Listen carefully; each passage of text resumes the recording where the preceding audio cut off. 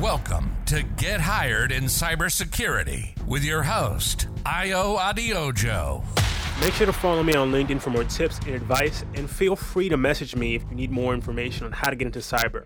I'd love to help you on your journey, and I do offer one-on-one services and coaching. Thank you.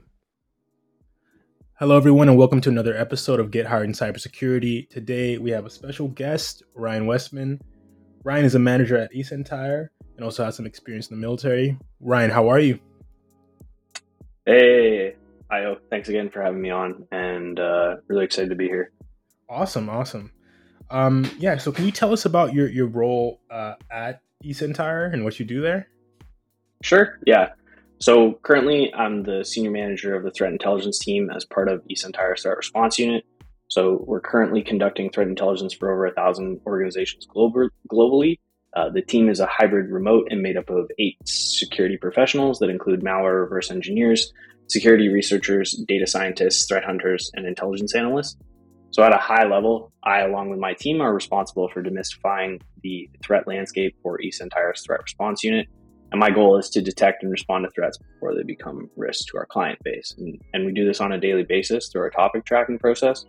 So what that means is every day members of the threat intelligence team review the past 24 hours or collect, organize, and process internal information and review novel activity observed in the wild. And then so from there, my team enters our daily meeting to have a discussion of the 3 most notable internal and external threats as a result of that collection. And from there, the team's going to decide on the most pressing issue of the day, and then we'll begin topic tracking with respect to the threat. Which is where we work very closely with the tactical threat response team, whose team helps build out our rules and detection library. So that kind of gives you an idea of roles and responsibilities on day to day. In my time at eSentire, I've had the opportunity to do some media and conference exposure. So I was profiled in the Toronto Star as a result of some of the work we did during the most recent invasion of the Ukraine, and delivered presentations with SC Media alongside my colleague who leads the tactical threat response team. I also had some opportunities with ISC Squared discussing cloud and third-party supply chain risk. And I was actually fortunate enough to speak at the Avanta CISO event in Toronto last week as well. And I was discussing ransomware, extortion, and state-sponsored threats, and some recommendations on how to address those. So yeah, that kind of gives you an idea of some of the stuff that we've been working on, what I've been working on. Along with that, I've also led, developed, and reviewed our security advisories, blog posts, malware technical reports, and research papers that have demonstrated positive security outcomes to our client base in order to help reduce their risk. And prior to eSentire, I spent 3 years at Deloitte Canada, helped build, develop, and establish a threat intelligence and analytics team. Prior to Deloitte Canada, I was a member of Canada's Federal Public Service for over 5 years. So I was employed by Public Safety Canada and Policy, and in the Canadian Armed Forces, working in a variety of roles, including influence activities and civil military cooperation. I also hold 2 master's degrees, an MSc in counterterrorism from the University of Central Lancashire, and I most recently completed a Master of Public Service from the University of Waterloo. And I'm a GIAC certified cyber threat intelligence analyst, and I was fortunate enough to be trained by the Dragos CEO, Robert M. Lee. And some of my professional passions are national security and defense, specifically regarding cybersecurity, and my personal passions, running, reading, and solving wicked problems. Awesome. Thank you so much for that, Ryan. And that's definitely a lot for our listeners to digest, but excellent. You have a great background. And looking forward to learning more. So I guess my second question is, can you describe the path that got you to where you are today? Yeah. So, up front, I think what I'd say is that while there's generally similar roles across the industry, no one role is one for one the same. But at a high level, I wear a few hats. So first and foremost, I lead a team. So ensuring that those that I lead are looked after come first. So simply, I am a people manager, but like most other cyber roles, I wear a few hats. So I'm also a technical manager. When I need to help those I lead with providing solutions and recommendations for technical problems. I'm also a researcher, data scientist, so supporting and creating thought leadership content and also provide insights to problems that get overlooked. but I also support other areas of the business when needed, such as sales, marketing, and customer success. But people manager, technical manager, and research data scientist are the main core competencies for my passion or for my position. But kind of going back to the original question about describing the path that got me to where I am today, a bit of a platitude, and I'm sorry about that for those who are listening, but I can really just genuinely say that I followed my passion. So I've always been interested in technology. I grew up playing N64, and I had an uncle who was an engineer who insisted my dad have a computer in our house. So I was really lucky from an early age. I was exposed to technology in a way not every person or kid does. I was the kid in my family tasked with changing the VCR clock, for those who remember those pieces of technology. I think the easiest way to explain the path was as a result of how I was raised in my initial education path. So I always suspected that I would be a lawyer, or was at least on that path when I entered my undergrad. And in my second year of undergrad, I joined the military and did my initial qualification courses on the weekends while I took a full course load during the week. And, it was tough and exhausting, but I got through it, and I'm grateful. And I took on that challenge early in my life because it showed me that I could persevere through adversity. And as I progressed through my undergrad and continued in my military career, I continued taking courses in both worlds that gave me a very deep understanding in geopolitics, foreign affairs, and warfare. So from the 10,000 foot view in academia and from the 10-foot view in the military. At the same time, early 2010s, we were just beginning to see the challenges that social media and the internet presented, things like cyber attacks and disinformation or misinformation. And I'm still fascinated by the implications of social media and the current state of the internet. And I was very fascinated at the time. And my interest was also spurred by friends who are software engineers. So my interest in social media was something I made sure I shared with my colleagues and friends, both in the military and in school. And due to my reputation in the military of being an exceptionally good soldier, I was identified as someone who should be considered for influence activities training. So I won't go into too much detail, but we'll simply say that in NATO, the designation for influence activities is psychological operations. So I'm a fully qualified PsyOper, meaning I am/was qualified as an analyst and operator. And I'm going to just pin it there. And that's not supposed to be intentionally mysterious, but I'm aware of my arcs, so to speak, and I want to be respectful for those that continue to do some incredibly interesting, challenging, and rewarding work. So that gives you an idea of my path to where I am today. Excellent. Thank you. Thank you so much, Ryan. And, how was the transition from the military to the work you do now? Yeah, no, that's a great question. The obvious question to ask. So when I completed my first Master's of Science in Counterterrorism, and to translate a bit, the degree is a highly specialized degree that combines political science, data science, criminology, sociology, and psychology into one graduate degree. So I did extensive research on social media when completing my degree. So the foundation to translate over into cyber, based on my academics and experience in the military, was laying the groundwork at the time before I fully realized it. So when I finished that degree, I started looking for full-time employment outside of the military, but still in the public sector.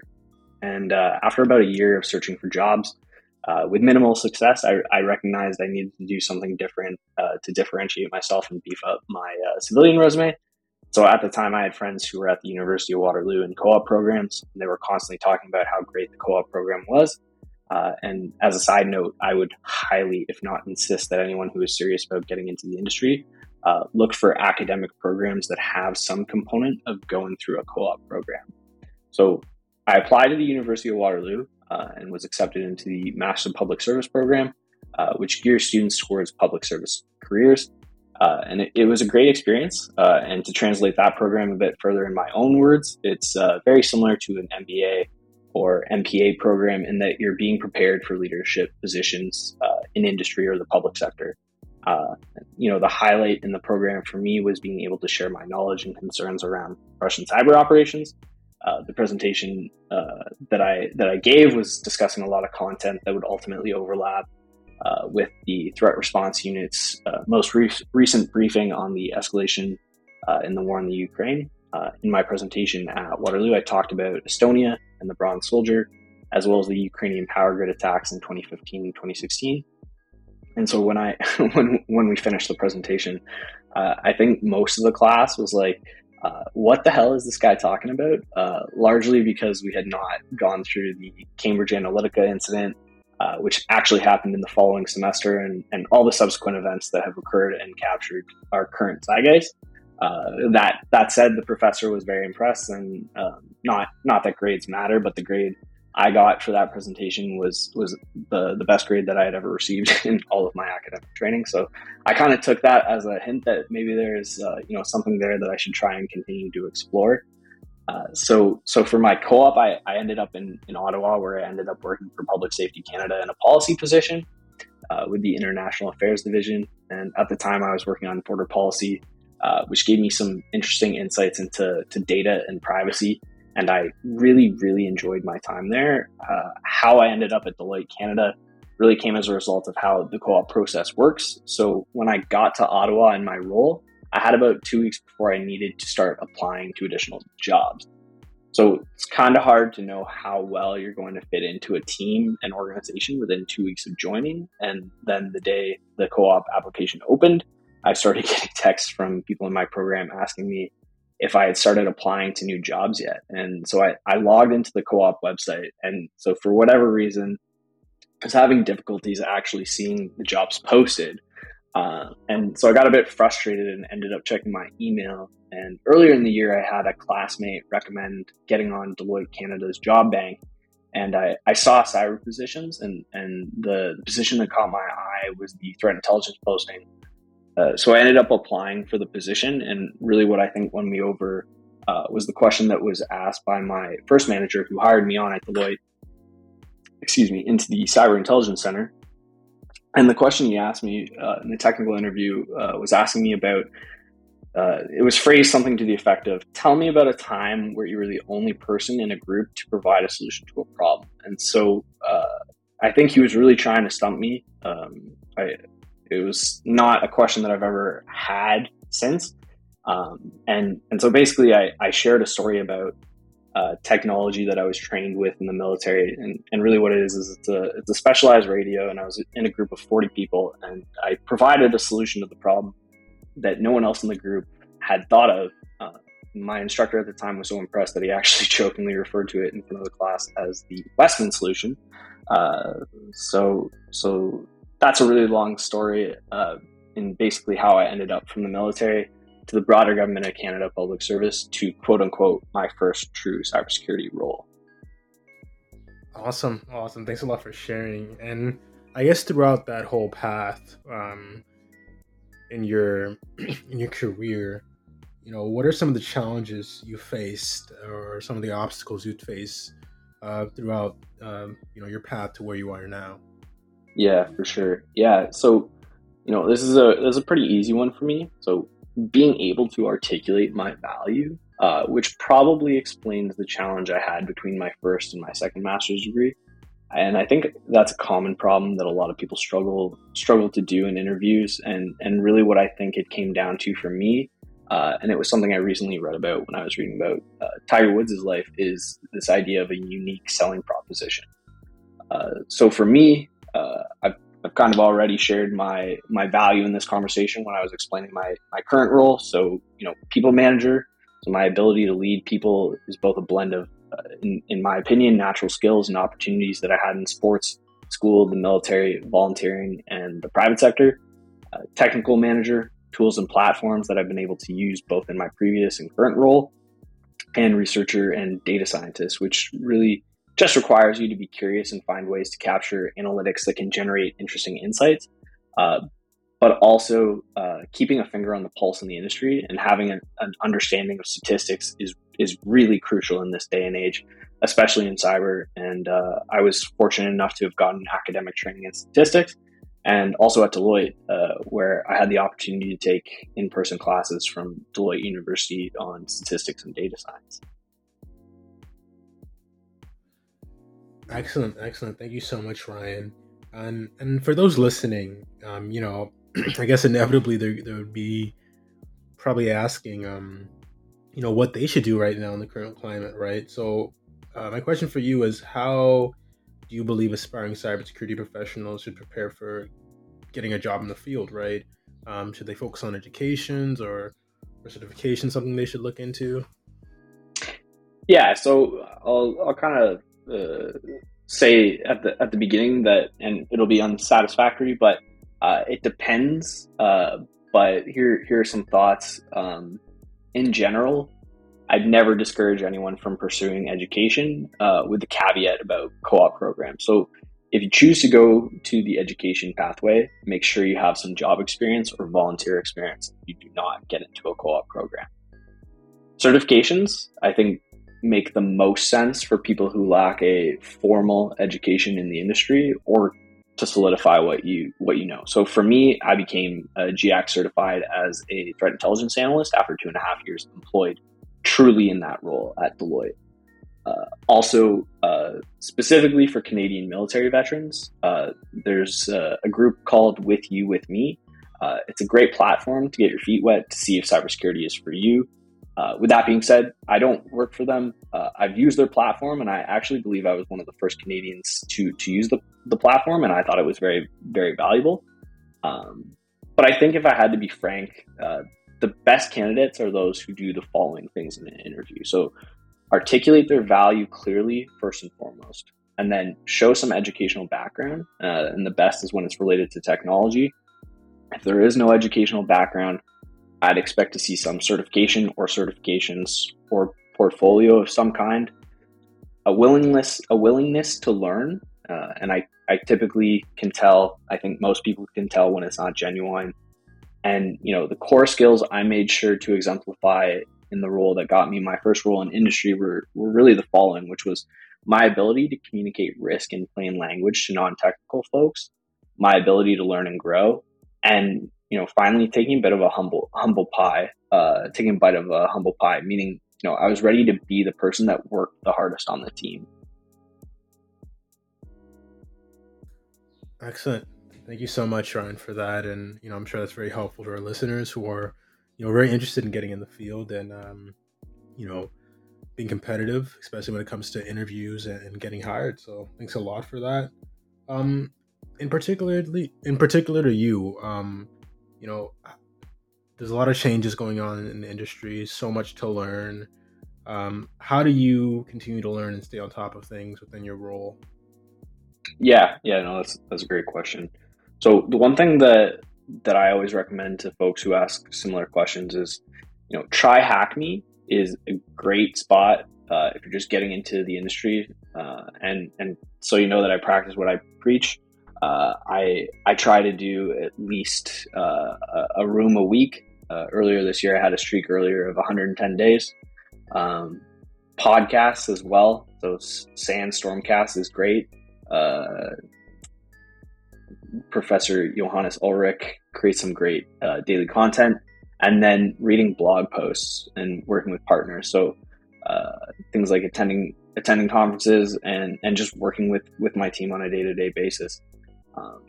And for myself, one of the first things that I said to my team was, I'm going to treat you like the subject matter expert that you are. And they really haven't let me down yet. So really, that's a bit of a shout out to all of them and all the hard work that we do together on a daily basis, and for making me look good on a regular basis. Awesome. Yeah, thanks a lot, Ryan. What are some of the most interesting and rewarding parts of your career and biggest accomplishments? Yeah. So off the bat, being able to help play a part in the defense of Western industries in a very real and meaningful way is something that fills me with great pride, coming from my public service background. And that really is what rewards me the most, is that me and my team get real-time feedback on our efforts. So when something like Log4j happens, we're all, for the most part, excited that we get to do our jobs to help produce positive security outcomes for our client base at scale. And then to answer the second part of the question about my biggest accomplishment, in all honesty, I'd say that it's my family that I'm building with my partner. So I'd say my family and also my ability to maintain balance in my career and personal life. I had a really great professor at Waterloo who talked about how you have a professional resume and a life resume. And I've been fortunate enough to have those grow fairly equally. And the key to that, in my opinion, is so one, should set boundaries. Two, You need to know what you want and then try to make a path towards whatever that is. 3, understand how to say no to opportunities without burning bridges. 4, be reasonable. 5, be friendly. And 6, read. Awesome. Great answer. Thank you so much, Ryan. And yeah, that's all the questions I have, but is there anything you'd want to add to this? Yeah, just the only thing that I would add, Io, is that eSentire is actively recruiting. So if there's anyone who's listening who's interested in hearing more about the mission over at eSentire, I'd encourage you to check out the eSentire careers page. And if you need some help getting that information, do feel free to reach out to me on LinkedIn. Excellent. Awesome. Thank you so much for your time today, Ryan. And yeah, we'll talk soon. Thanks, Io. Cheers. Cheers.